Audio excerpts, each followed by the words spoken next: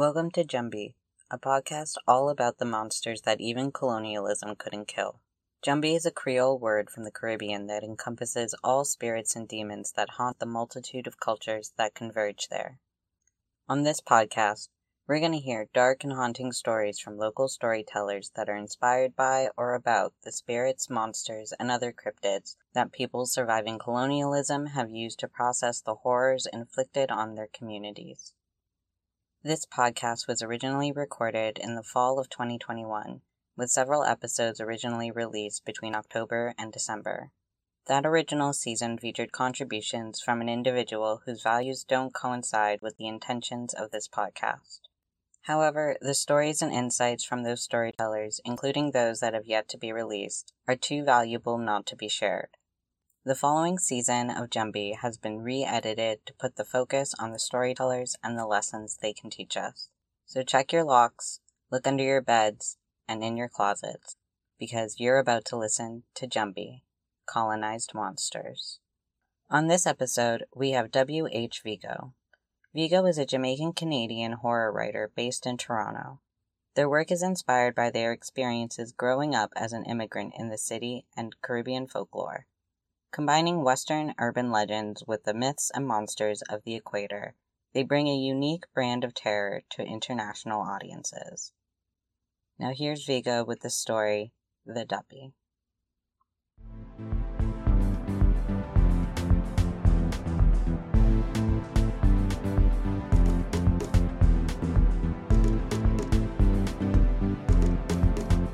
Sunset Run by W.H. Vigo. Kingston, Jamaica, 1957. Sitting on her grandmother's veranda, Kalisha rubbed her blooming stomach filled with two things: her Sunday dinner of oxtail with rice and peas, and the kicks of the child she'd been carrying for 7 months. "Grandma, the medicine ready yet?" she called into the house, slapping a mosquito on the back of her neck. A spot of blood stained her palm.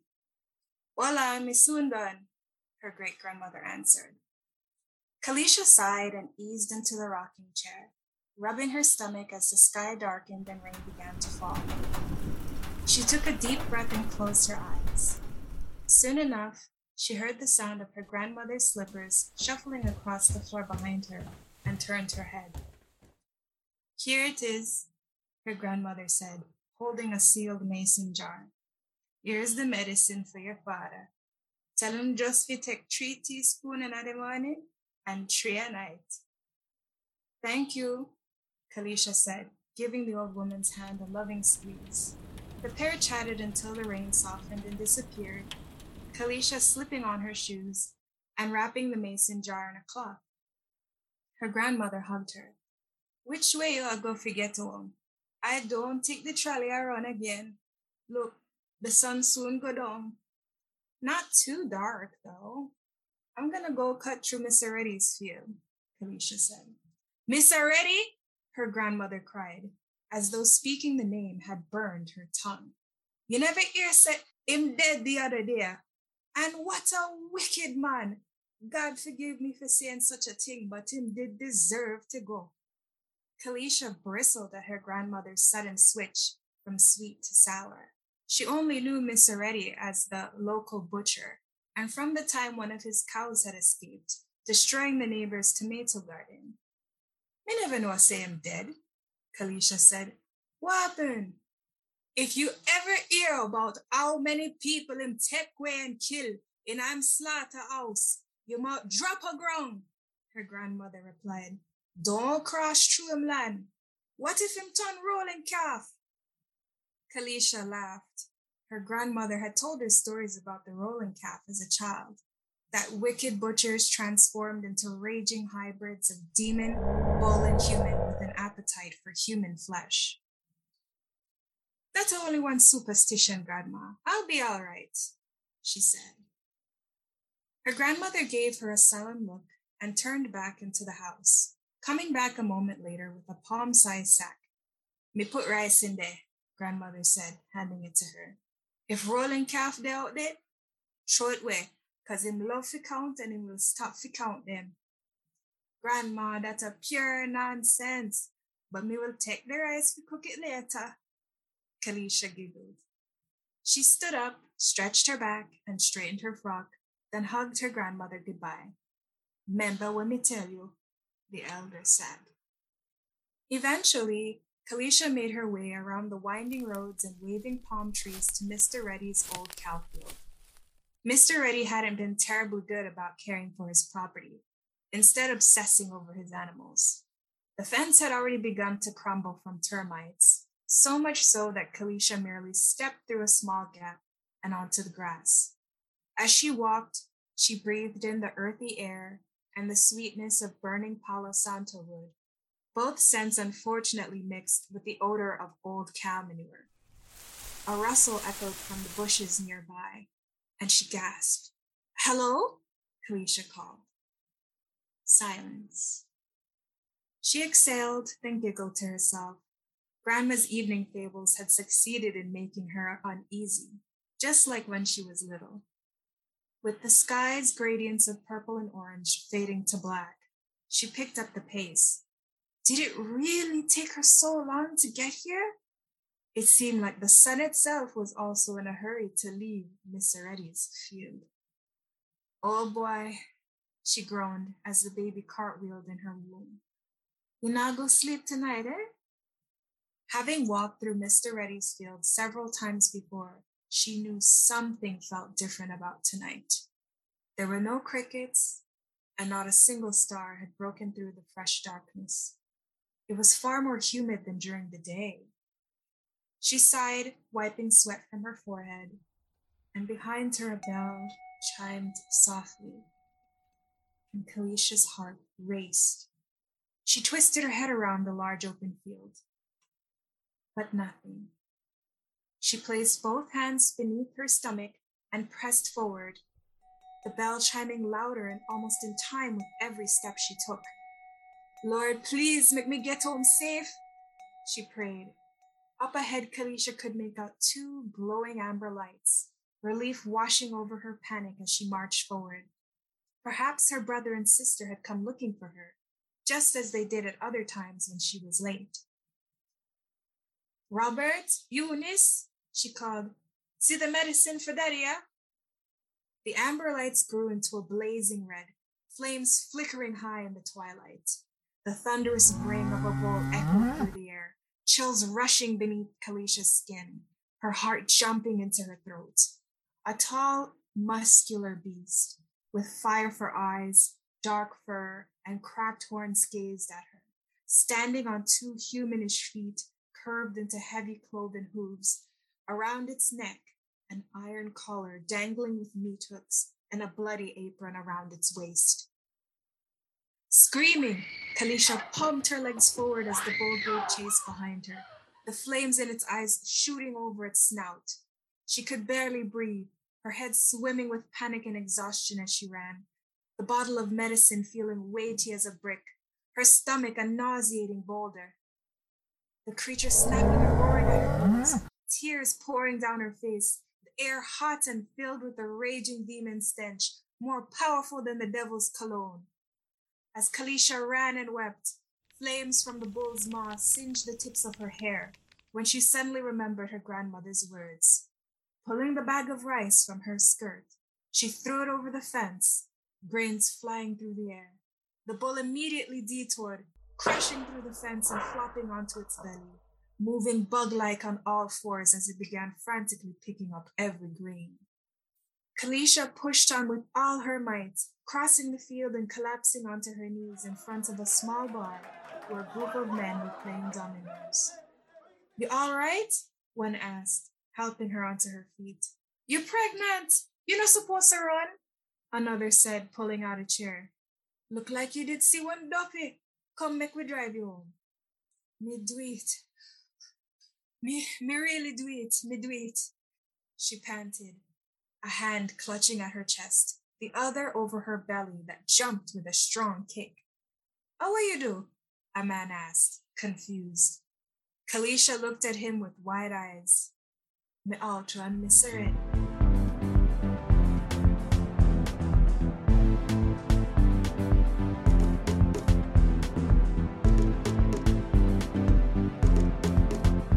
I was born in Kingston, Jamaica, and I came to Canada as a child with my family, and I grew up in Toronto.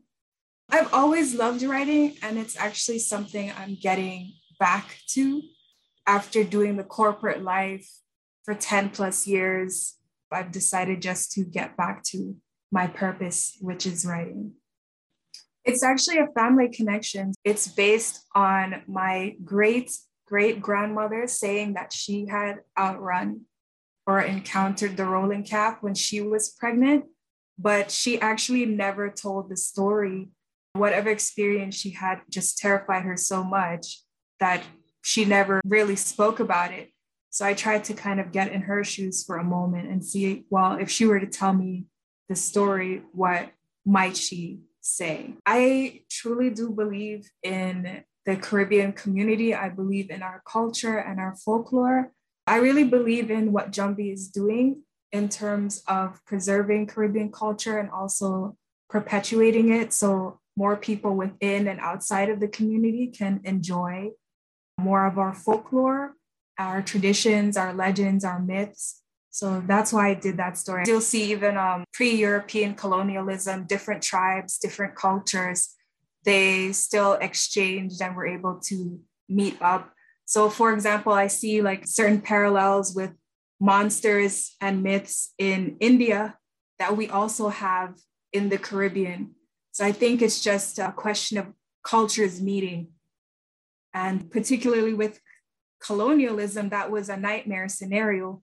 So in my mind, it's only natural that within a nightmare scenario, people are going to exchange nightmares. In Jamaica, some people still believe in the rolling calf, and pretty much they say a wicked butcher, when they die, they transform into a rolling calf. A way to kill a rolling calf, I have not come across, but there are ways to kind of stop or distract it, particularly with money, grains of rice, things like that. It can't help but count. So throwing many of something, and I think there's other monsters and so on in our culture too that are into the counting kind of part of things. Another is sticking a dagger into the ground.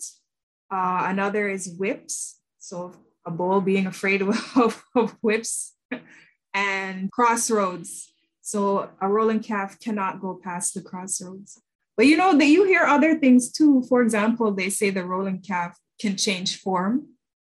So some people have even said that it can turn itself into a car. So at daytime, it follows you as a car to just, wait like a cop, it just follows you like a cop in the car. And it just waits for you to do stuff. And then it comes out and destroys you like a cop in the car. When you have a staple food, that's life. So you have life versus death in a lot of these stories. And we kind of listen to them to see, okay, how does the main character or characters, how do they get in or not get out? So I think it's part of that, just food as a symbol of life. I'm not sure why in particular a butcher. I don't know if it's because of how horrific it might be, because they're very specific. It's not just any and every single butcher. It has to be someone of a particular kind of character, somebody who's particularly cruel.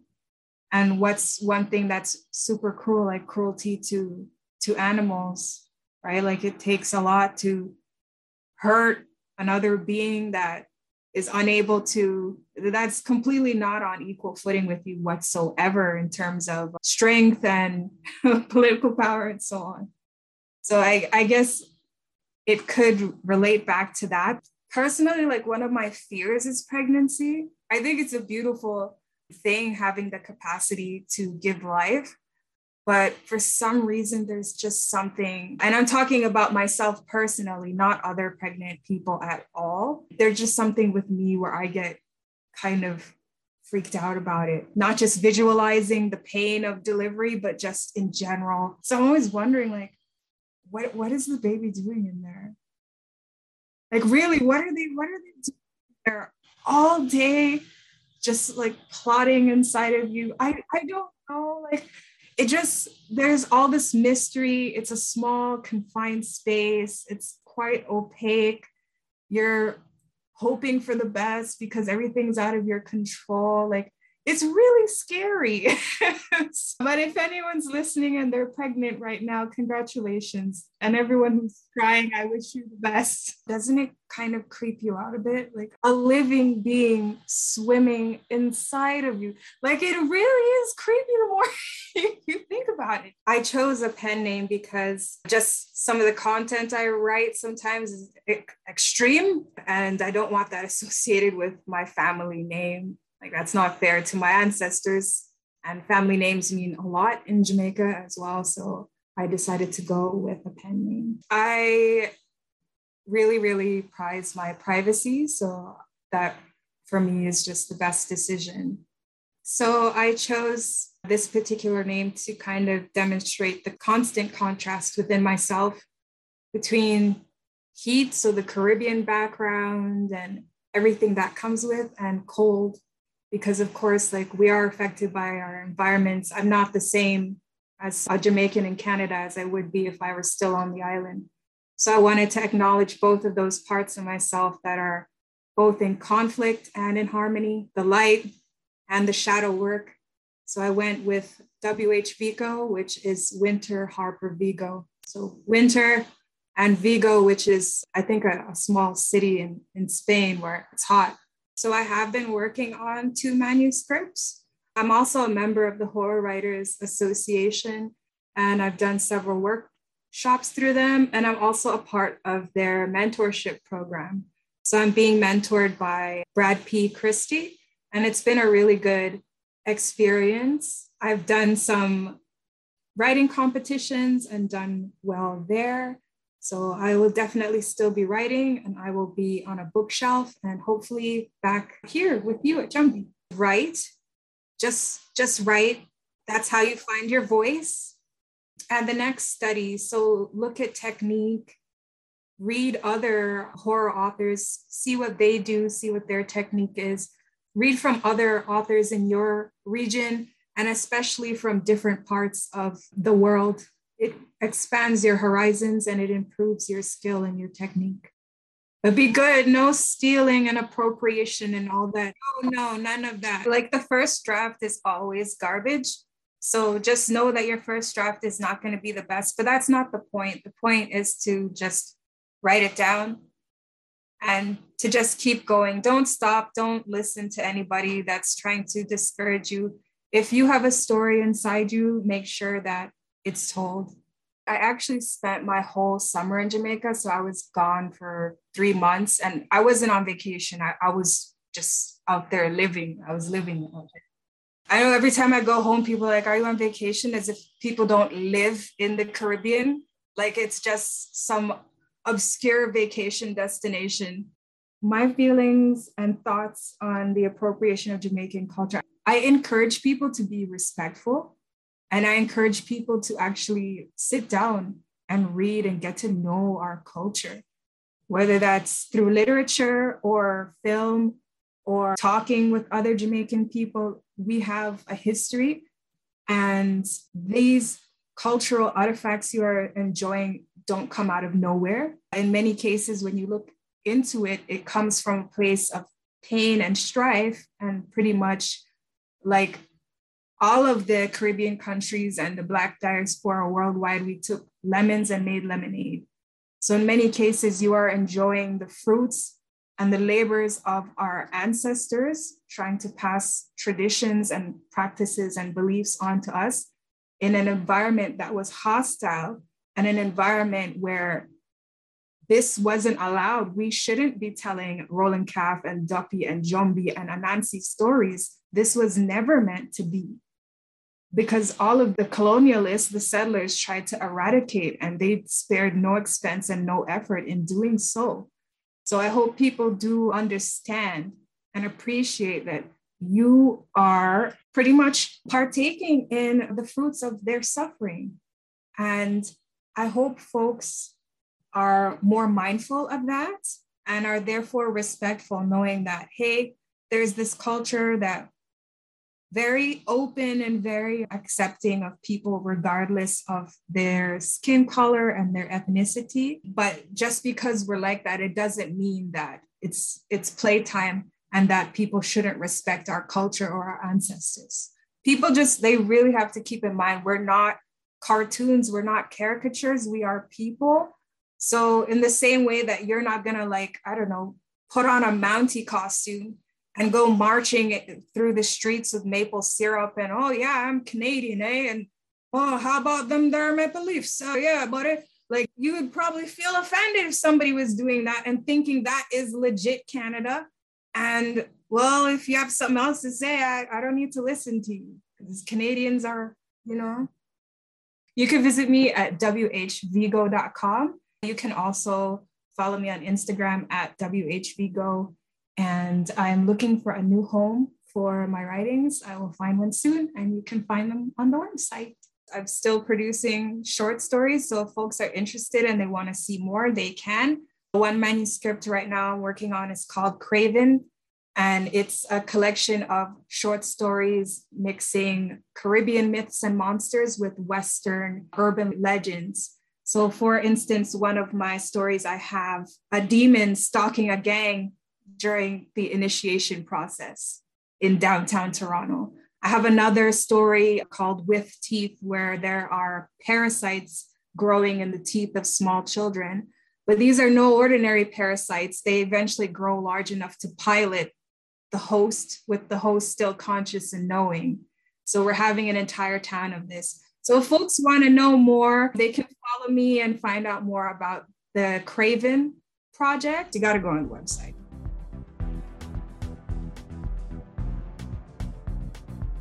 You're listening to Jumbie. Produced and edited by Dev Ramsewa. Music by Z Thompson. Sound effects are Creative Commons sounds from freesound.org.